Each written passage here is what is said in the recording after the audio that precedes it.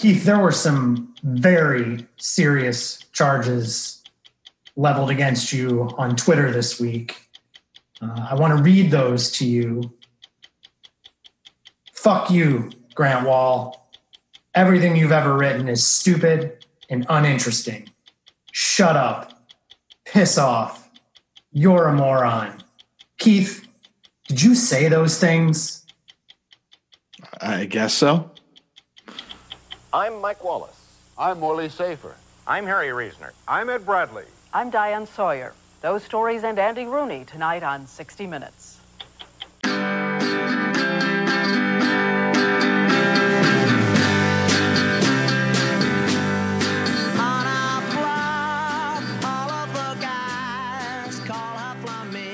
Clean cut but morally corrupt. It's Forwards Backwards podcast, not from the corner of Glenway and Monroe, and not from the Gimme Some Truth studios.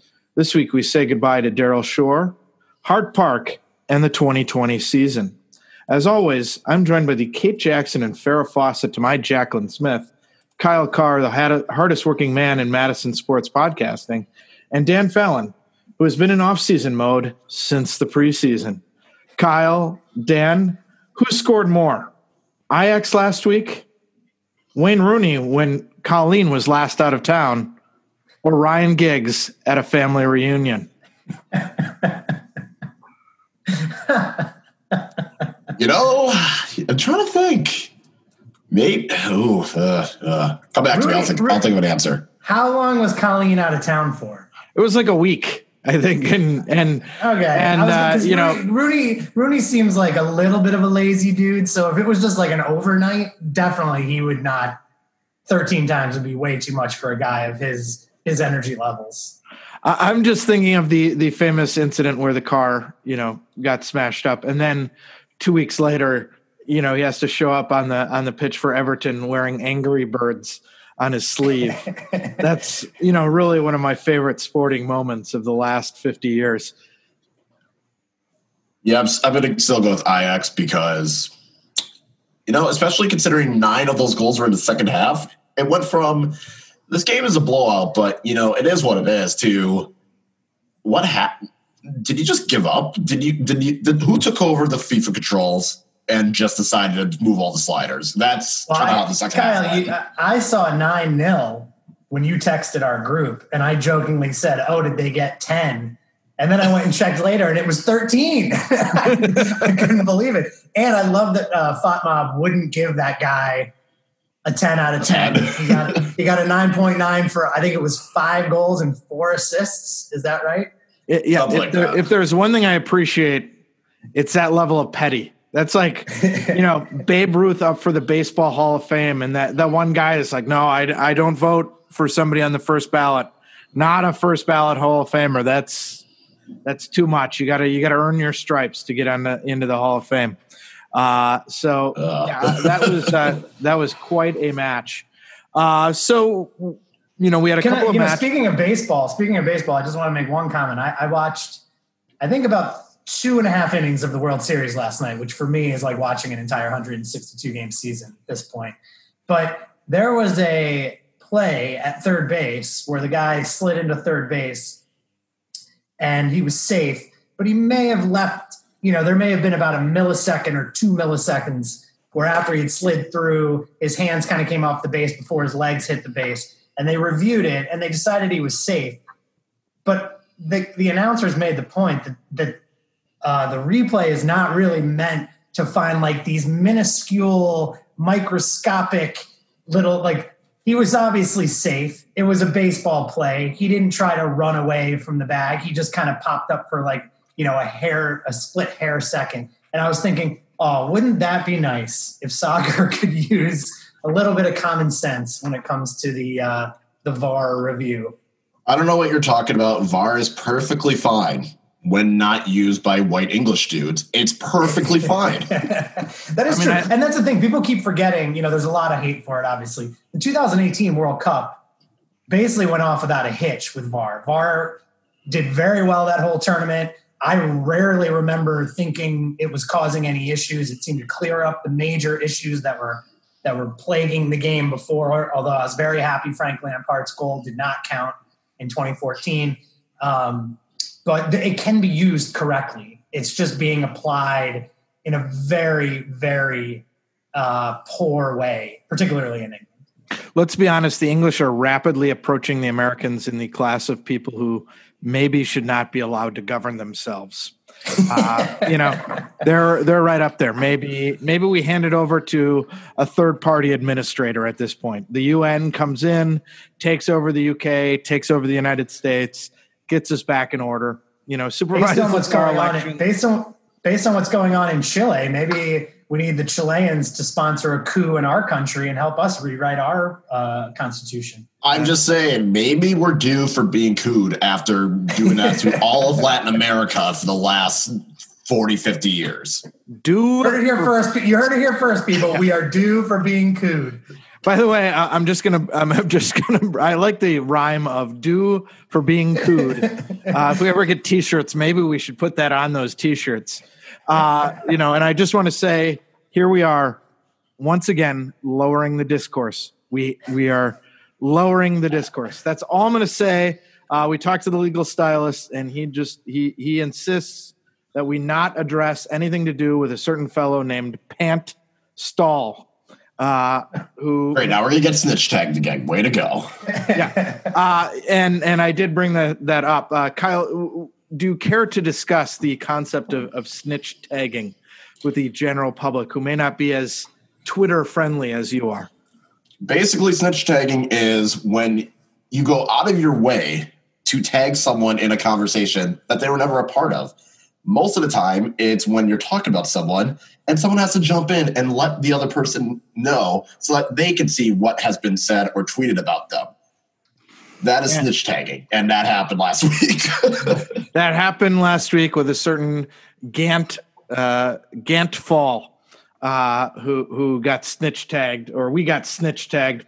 What's amazing about old Stant Ball is he went in and only listened to the segment of the podcast where he was talked about, which is just levels of pathetic that I cannot even begin to acknowledge. We're doing this again. Keith, before we got on the air, I said, are we not going to talk about him? And here we are talking about it. We did not talk about Kant. We're taking this as a whole. We're done with this. We did not talk about Consol. I'm with Kyle. Two matches last week, a loss and a win. The match against North Texas ends 1-0 to the visitors from North Texas, 0-1 if you're following the traditional soccer scoring on a non-existent. By the way, let's go from to kind topics everyone appreciaes. Bitching about the refs. That's a non-controversial topic on this podcast. Non-PK.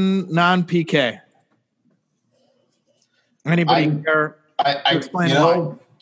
Both of my teams seem to have gotten penalized for fouling players outside the box, resulting in penalties. I don't know where that idea was that it was a pen. And the funny thing is, in the Revs 2 game, there was a foul in the exact same spot.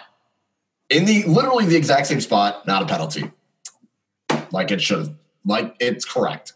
It was, especially after the 6 minutes of stoppage time had passed through, you figured there wasn't going to be one more attack, and there's still one more attack, and there's conveniently was a penalty. I'm still trying to figure out where the 6 minutes of stoppage time came from. I know last year, Dan, stoppage time was one of your hobby horses that you got on, but Arturo Rodriguez spent like 5 minutes on the ground, so that was probably where the 6 minutes came from. And they're still doing hydration breaks despite the fact that it's 35 degrees in Wisconsin. Well, we discussed that you have to go and you have to get your warm mug of cider, maybe some hot chocolate cider. Yeah, your mulled, custom crafted in small batches. The one thing that I find frustrating, and I know this is something that gets talked about kind of all over the world, but the fact that the referees don't have to explain the call to the fans after the game. I mean, I'm sure there's a lot of research out there that shows that this would be more problematic, but particularly in an instance here where the referee clearly made the right call, initially. Every if you watch it back, he clearly is not giving a penalty. He is pointing to the ground, giving the yellow card, and then decides to go talk to the AR. And, so I would just like to know at what point, like, that AR could say for absolute certain, which on that field with all those lines, no one can say for certain where anything is. But what's also mind-boggling to me is, why did he pull the yellow card back? That's still a yellow card. Well, he pulled the yellow card back from Giro, right, and gave it to Ovalle. No, but Ovalle kicked the ball at the player after the foul was called. I think that's why there's a yellow, is because of Ovalle kicking the ball after. I don't think it was. But that would have been wasn't that his second yellow? And he got sent off, right? No. Then never mind. More confusion there. That's what I'm saying. Like, there was a lot going on there that, like, it's so hard to speculate. Like, how did they come to that conclusion from what happened? And what's really frustrating is he got it right initially. He absolutely had it right. I mean, those are always tricky, but and to go back to the letter of the law, it's where the foul contact is initiated. The one point where I thought, well, maybe, there were two grabs basically from Ovalle, right? There was the first one, and then he brought the other arm in. Now, let's be clear, regardless of the PK or not, dumb foul from Ovalle. Yep. Just stupid late in the game with Brady back there, not in a dangerous angle, all of those things. The only thing I speculated was maybe when he brought the second arm in, that's what was the foul. But even then, that looks like it started outside of the box as well. So it's just very frustrating. Yeah, it was almost gave them an opportunity to get into the championship game. I mean, we'll get to that. Get to the set. I mean, for a few minutes, it was like, oh wow, that might actually, a consequential moment in the season for a lot of teams. Yeah, and for us, it's kind of meaningless. It's us just whining at this point, I think, about that call. Well, that also broke the streak because Forward Madison had not lost at home all season. Yep. It costing Chris Brady a potential Golden Glove. Like, there were ramifications that weren't as significant as, a place in finals. But, there's still a Golden Glove. There's still, a home record to keep intact. There's still factors that went into it. No, and obviously, as we saw, today, a win, a draw might have looked a little bit different for Daryl Shore, though we can discuss that. Would it have made a difference? Did those results down the stretch make a difference?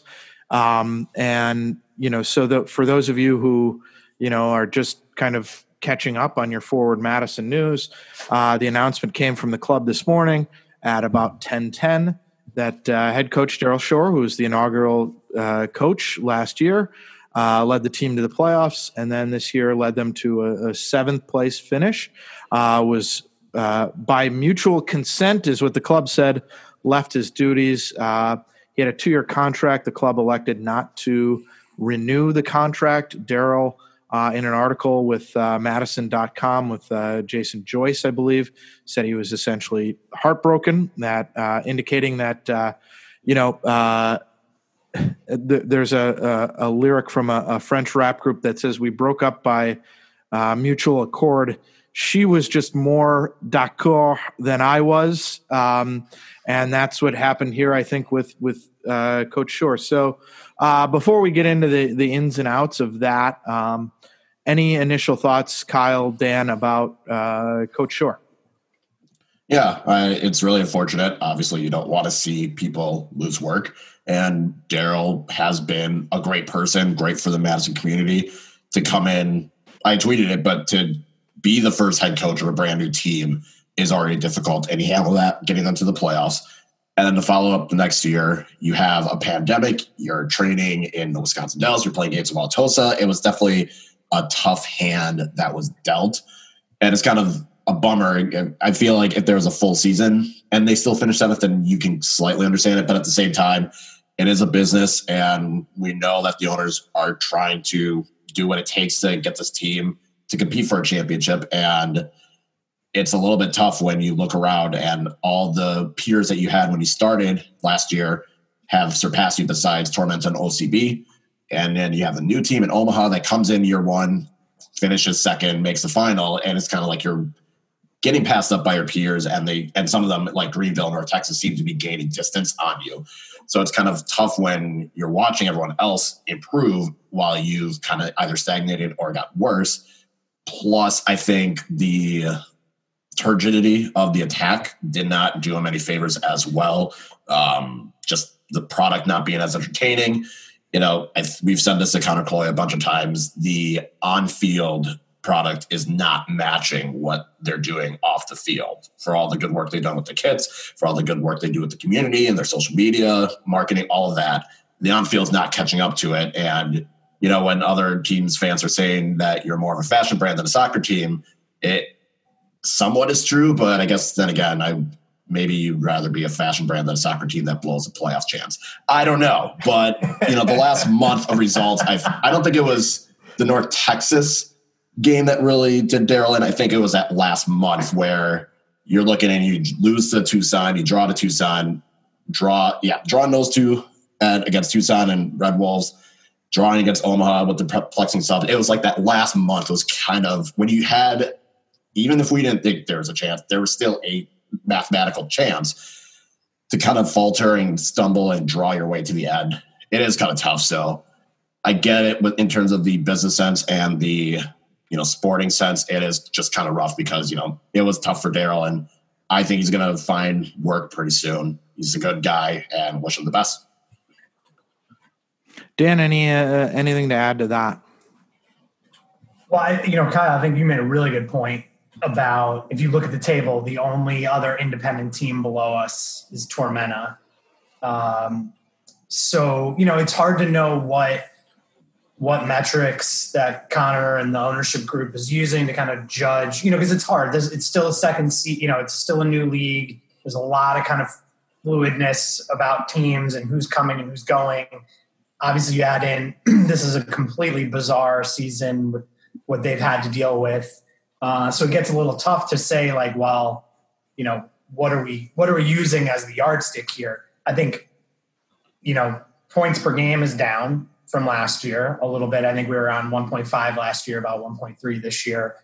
The performances on the field, I think, as you said, it was a little tough to watch at certain points in the season. It was early on, it was rough. I think we'll give them a pass early in the season because they really didn't have a chance to practice 11v11 before the first game. I think maybe once or twice.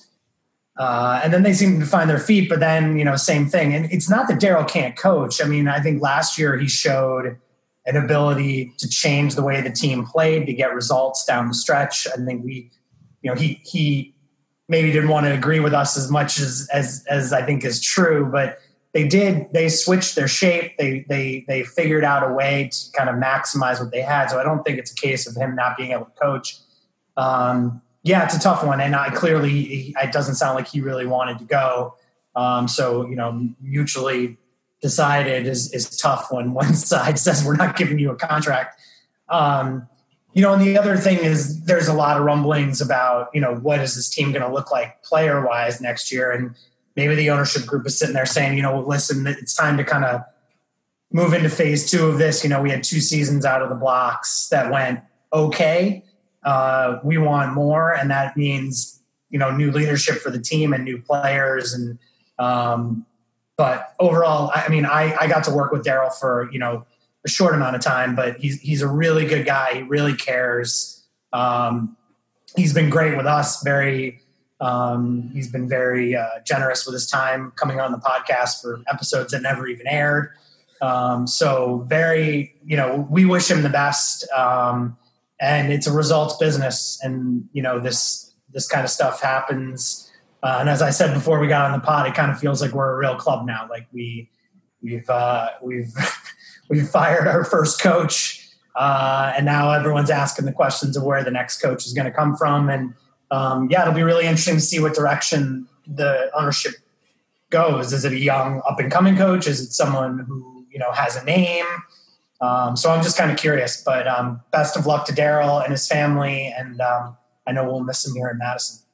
So there are a couple of things that I want to bring up, and we've talked about the turgidity of the attack. We've created our own scale, but I think we were careful the whole time to kind of remind listeners of the challenges that the team was facing by virtue of the fact that they weren't playing at home. They had to travel to Wisconsin Dells to play their matches, and I think. Depending on the day, if you ask any member of this, podcast, should we have even had a 2020 season?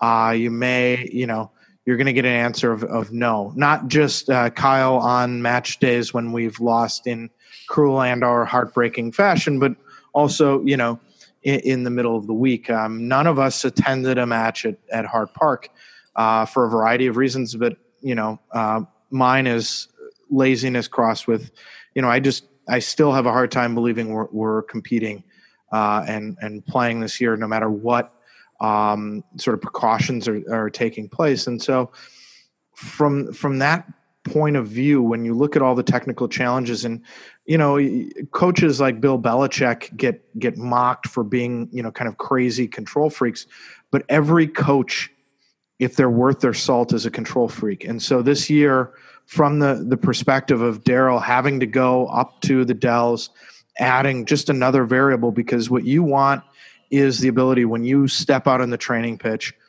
that's the only issue you have. And I made the joke, this is probably unique for Daryl in that he's never had to schedule a JV bus to Fort Atkinson, before this year.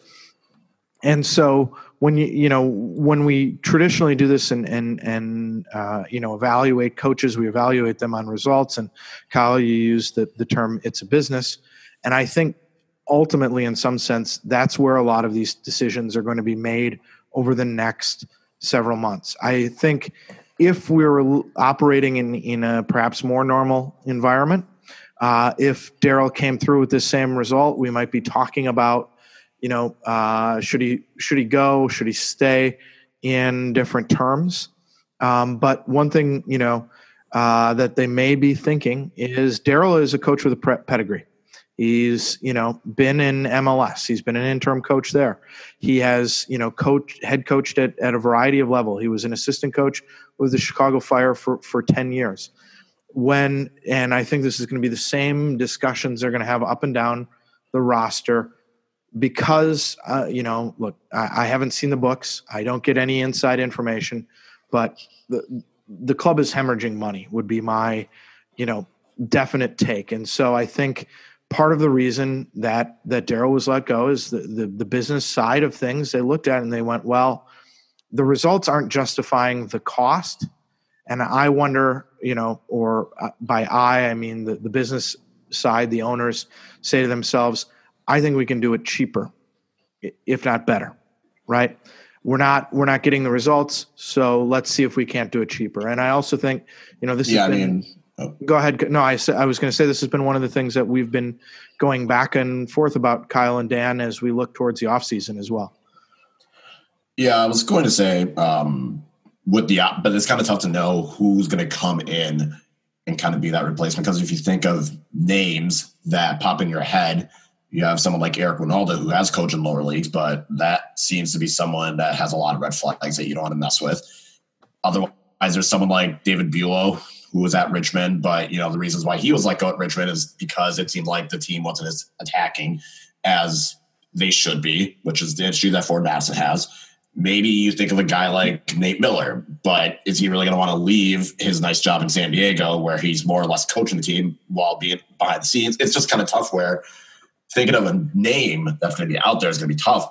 So it's just a matter of who are they going to look at. I know the club said they're doing an international search, whatever that means. But I think it's going to be, like you said, Keith, do they do it cheaper and hope to get the same results or better? Or, because it's going to be, I think between that and which players are coming back, maybe the new coach is just going to want to bring in a whole new set of players, and that's possibly where the money goes. So it'll be interesting to see, but I don't know about names that are going to be out there just because, it is lower league soccer. So unless you start perusing through those and have been in that area. And most of them are probably been fired by now, or they are in a gig that they're not going to leave. So, I mean, I have a couple names in my head, and we can always get back to that later. But yeah, that was what I was going to say about that. Well, and related to names, not names. I mean, you look at last year, Jay Miller at Lansing. They were the number 2 team in the league in terms of the standings. Jay Miller came out of, and I'm going to be very careful how I put this, the middle of nowhere in soccer terms. Jay Miller was not on anybody's radar. And I think, if you look at that hire before the season starts, you're like, well, they just went for somebody in their backyard. They're like, what's the easiest option down the road? Likewise, you look at Union Omaha, and Mims is a coach, from their backyard that, was young. And so there is a precedent for clubs going out and getting younger. This is one of the interesting things as well, to my mind, Dan, is the front office, so Daryl took over and he was the technical director. He was in charge of the soccer side of things. Before that, you had Peter kind of helping Daryl and getting things into place with it. Right now, the front office has, and I'm going to, about 0 big time soccer experience. Connor Kaloya has 0 experience in doing this. So where are we bringing a coach in from? How are we doing that? Where's the expertise? Not just the names, Kyle. Yeah, no. And I think that you're absolutely right. I think this is a major there's a major vacuum right now in terms of who has the soccer knowledge. A Dyson at the top of the yeah. The club. This, and Keith, I think in some of our text messaging, you've maybe alluded to this, but I think hopefully this is a time they can lean on some of the contacts they've made the last couple of years with Minnesota and with Chicago. So Chicago. I have a little bit more faith in Vicky than in Adrian Heath, for instance. Well, maybe not Adrian Heath specifically, but maybe like the Manny Lagoses of the world who, were more kind of Jeff Agu, they're involved on the back end of the partnership. But you would hope that they might be able to service some names for you, give you some guidance on how to go about doing this. I guess in our backyard you have John Trask. I saw that Badger team from a few years ago that now has, is it 5 players on MLS rosters?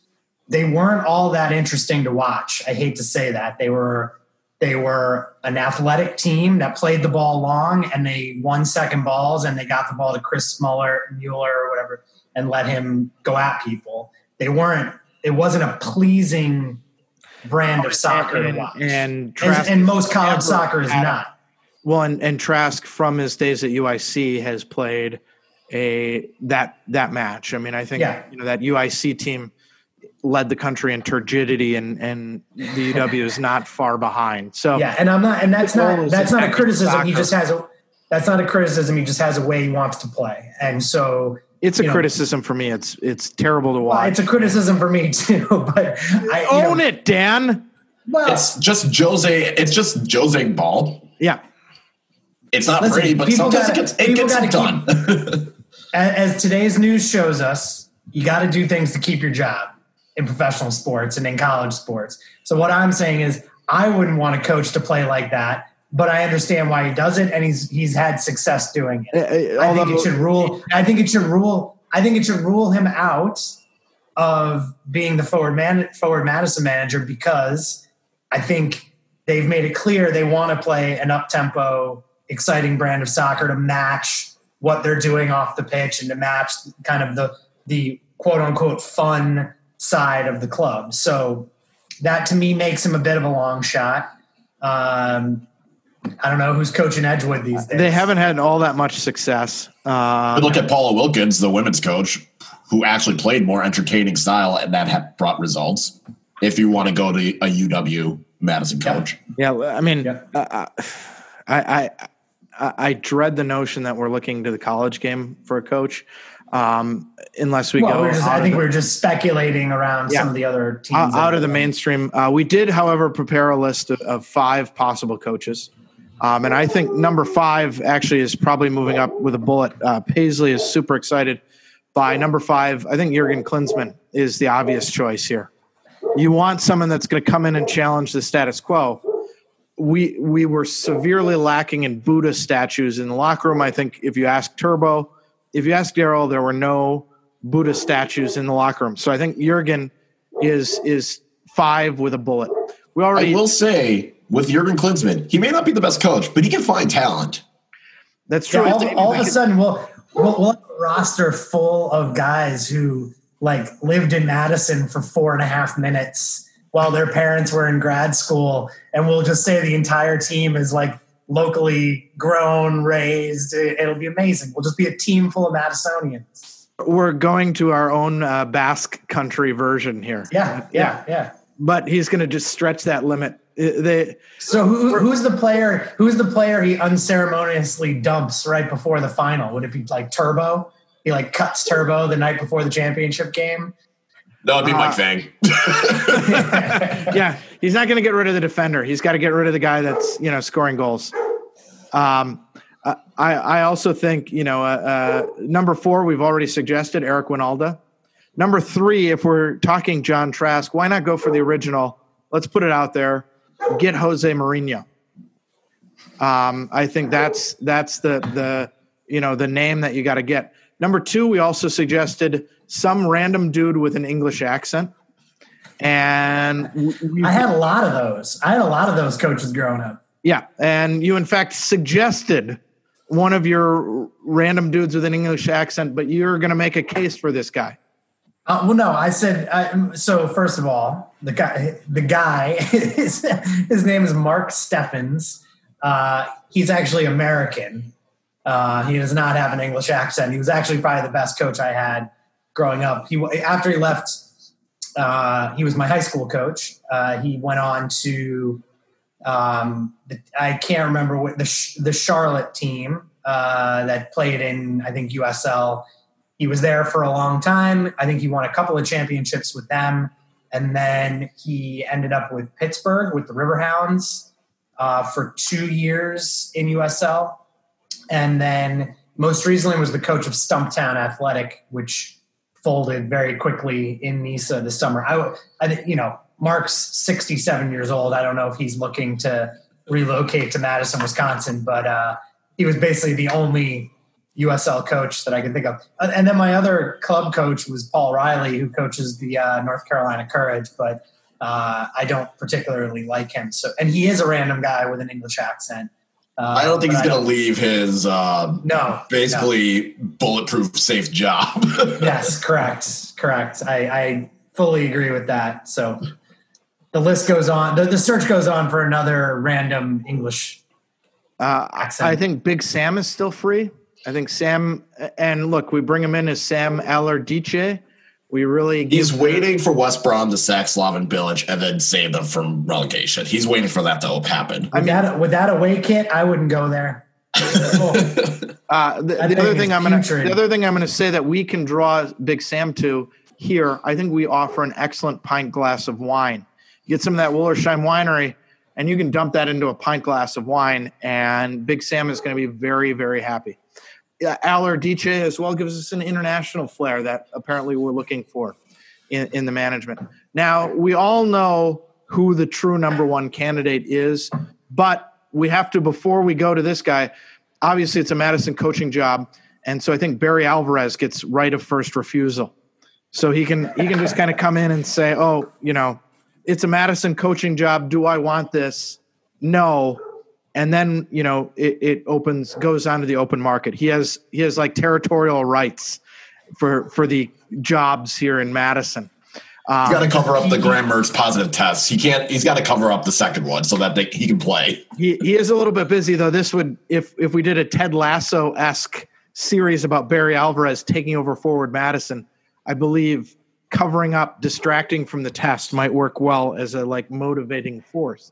Look, the real answer, we all know this, Jesse Marsch. I mean, number 1, 1A.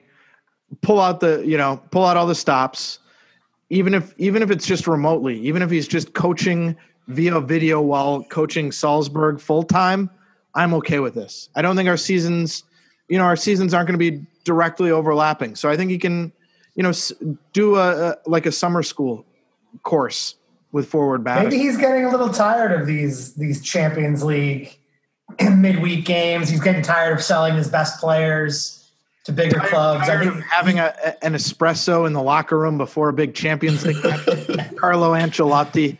He's tired of all that. He wants to get back to his roots, and that's why we're here. Bring him home.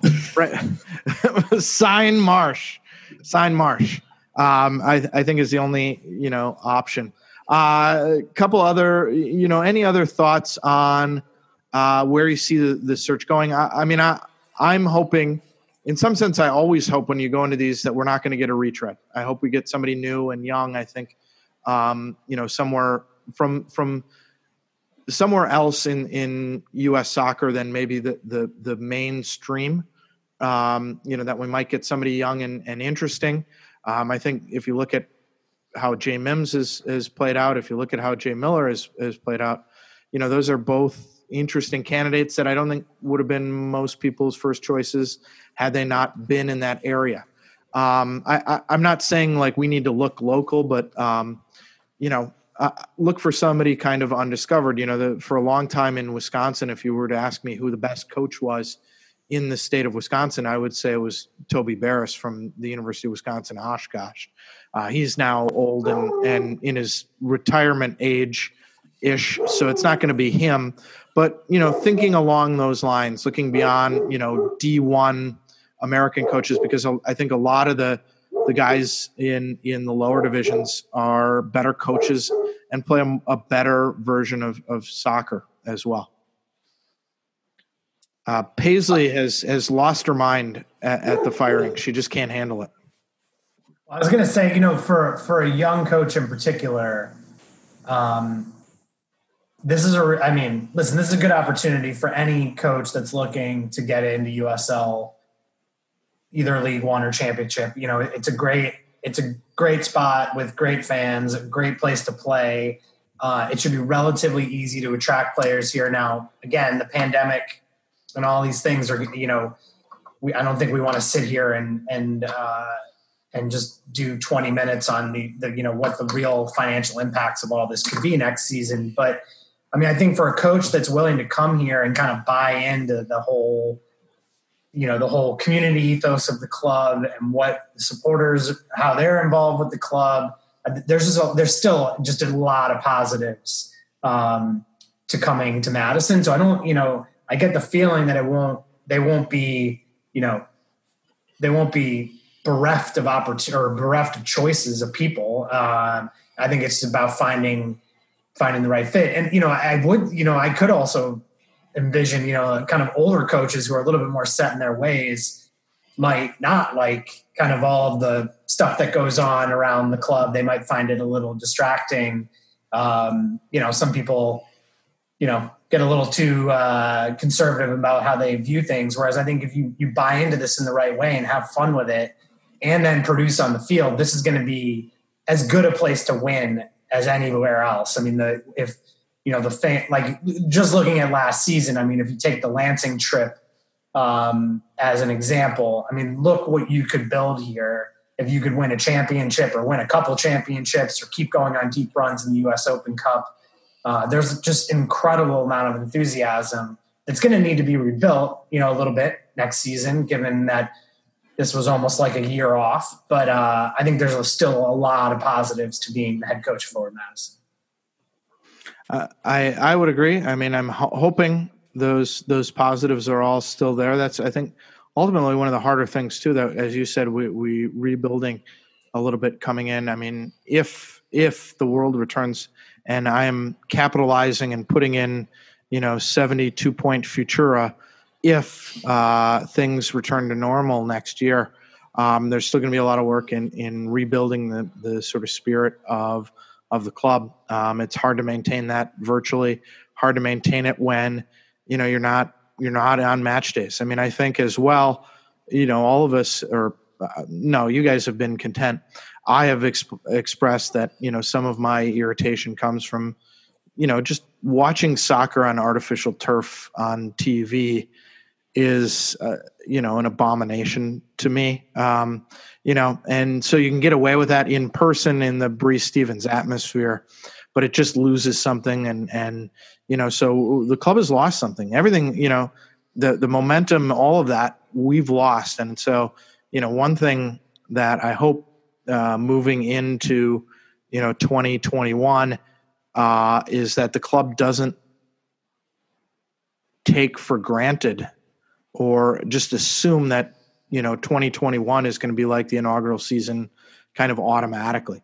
Now you could argue that this choice, would reflect that they're pushing forward, but we still don't know who they're going to replace it with. So that's why I'm a little more cautious going forward. I think the financial imperatives are going to be very, very strong this offseason. And so whatever team we see will be, perhaps assembled on a lower cost than we've seen in the past.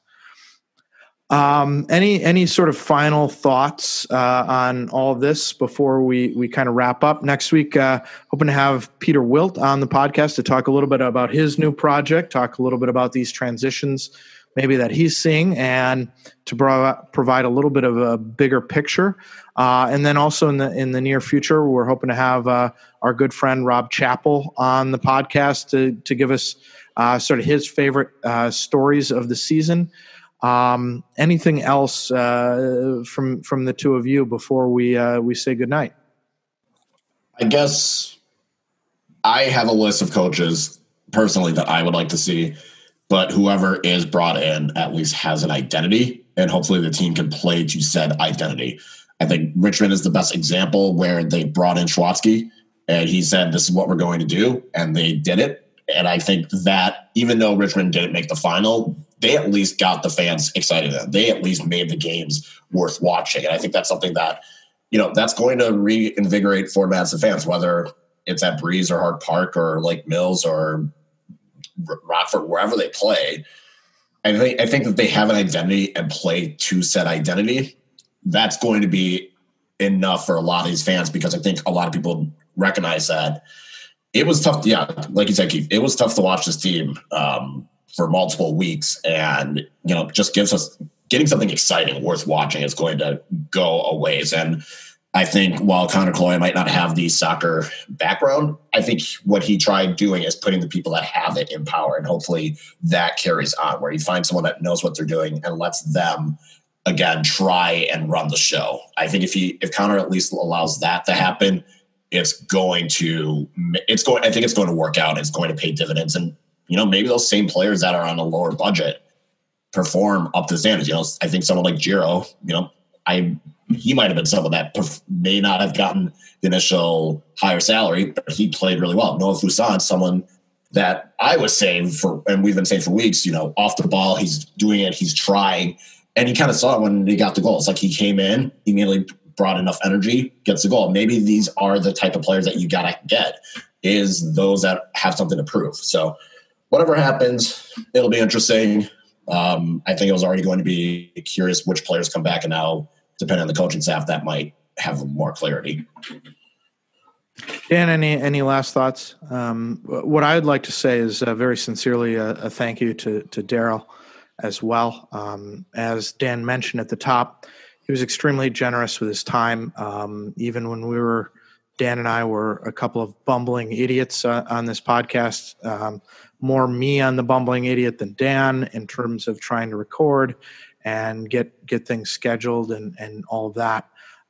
His professionalism shone through, and he's a guy that just loves to talk soccer. I think he would have, you could have probably invited him out to a bar back when we could go to bars on a random Tuesday at 5:30 for no other reason than you wanted to talk soccer and swap stories with him. And so from that perspective, his passion for the game, his love of the game, his love of Forward Madison, of this community will certainly be missed. So we'll say until next time, forwards, not backwards, upwards, not forwards, and always twirling, twirling, twirling towards freedom.